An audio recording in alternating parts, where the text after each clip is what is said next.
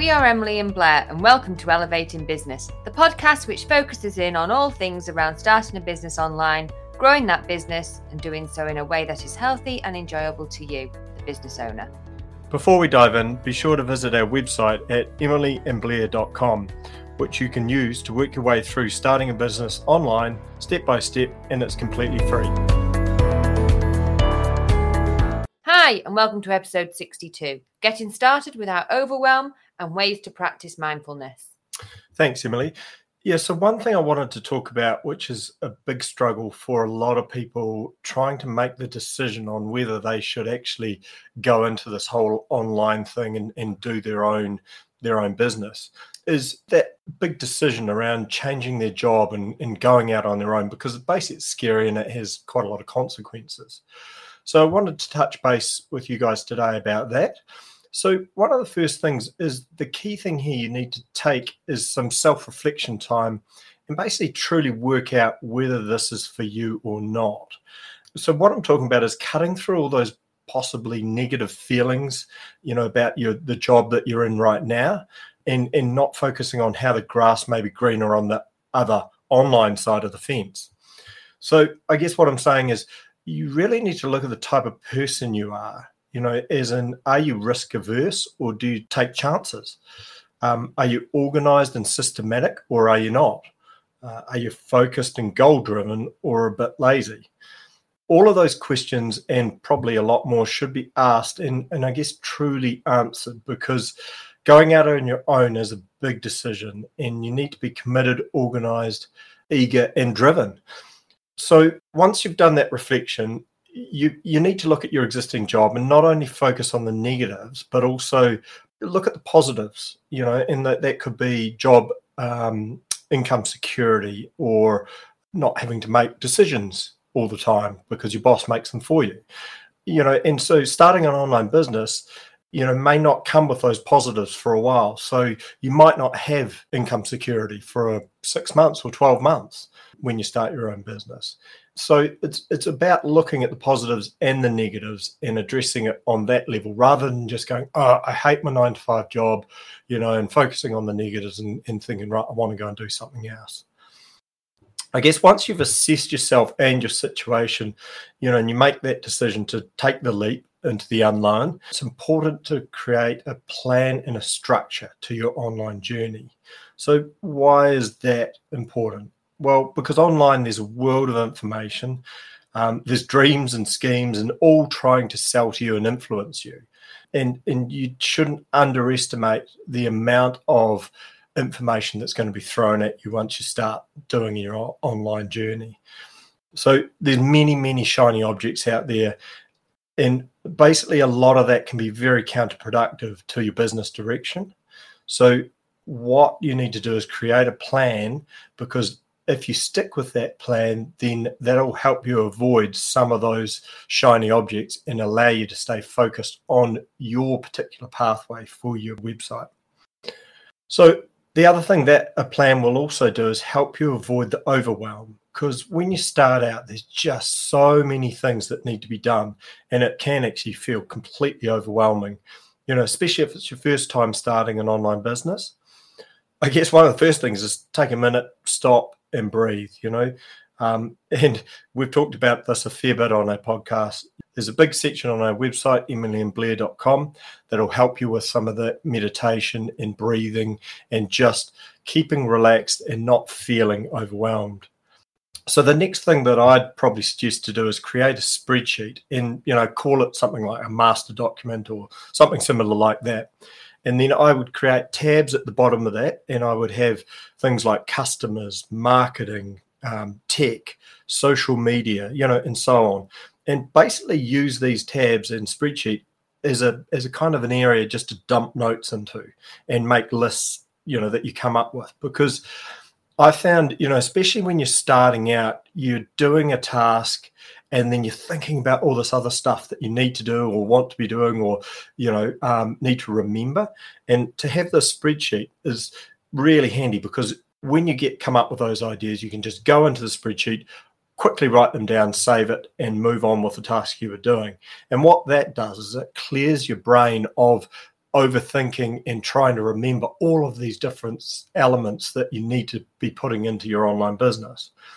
And that way you can come back to your spreadsheet when you've got time and you can start ticking off some of those things that you put in there. So it's just a really good way of dealing with that overwhelm and I guess compartmentalizing it and being able to address it later on. So one other area to focus on is to just set some realistic timeframes on your tasks and then probably double them. So double the timeframes that you've set, because a lot of the time you get feeling pressured by having timeframes around things. And yeah, it's important to get deadlines and things, but you don't want those deadlines to create a lot of anxiety for you. So you need to allow yourself plenty of time when you're starting out, because you're learning as you're going. And so set some realistic timeframes and then push them out even further. So you're being very realistic with what you're doing. So as a conclusion to this, we created our website, emilyandblair.com, to help you avoid this overwhelm.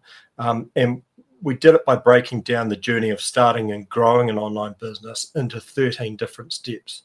So basically, you can clearly see a roadmap for which you need to do and follow. So go and have a look at our site. Let it guide you. It's all free information. And, hopefully it'll help your journey become a successful online business. Emily. Great. Thanks, Blair.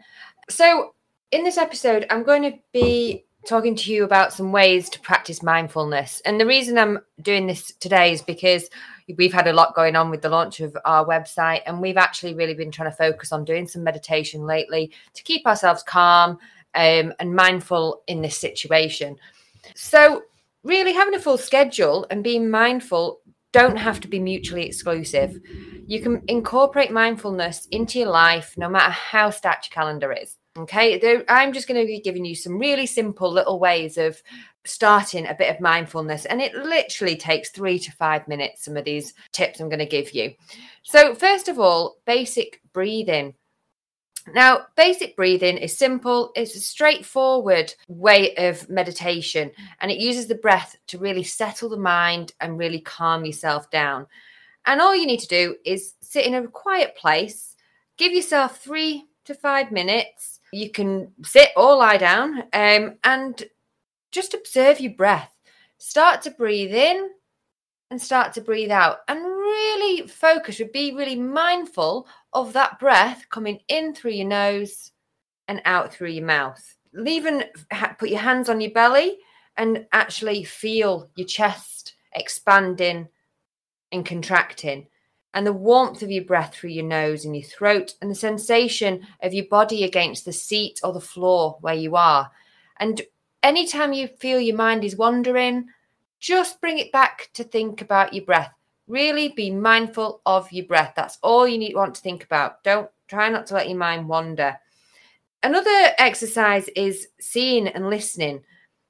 Really taking focus of the sounds around you and what you can see around you.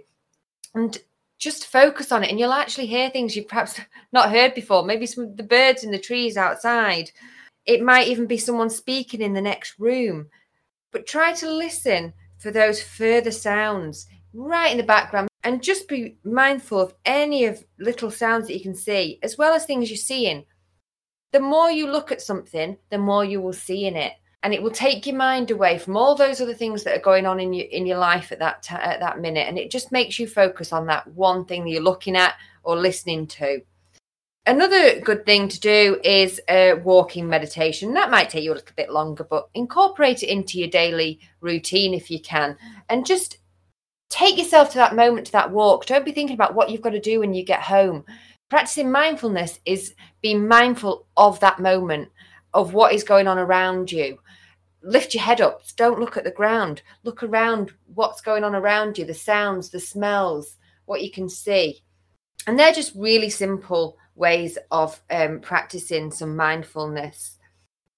Yeah, I always like the mindfulness options and things, particularly breathing, because it actually allows you to, it's basically just stopping your thought process, isn't it? It's just creating an interruption to your thought process and just leveling everything back out before you then sort of re-engage.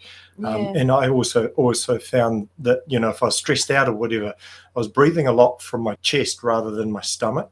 So it was very short breaths and not full breathing, and doing the breathing exercises, and you're breathing out through your stomach. You start to notice it more. Yeah, it's really, really good and a nice way to actually just stop and relax and then come back to your task, especially if you're, anxious or heightened about whatever you're doing.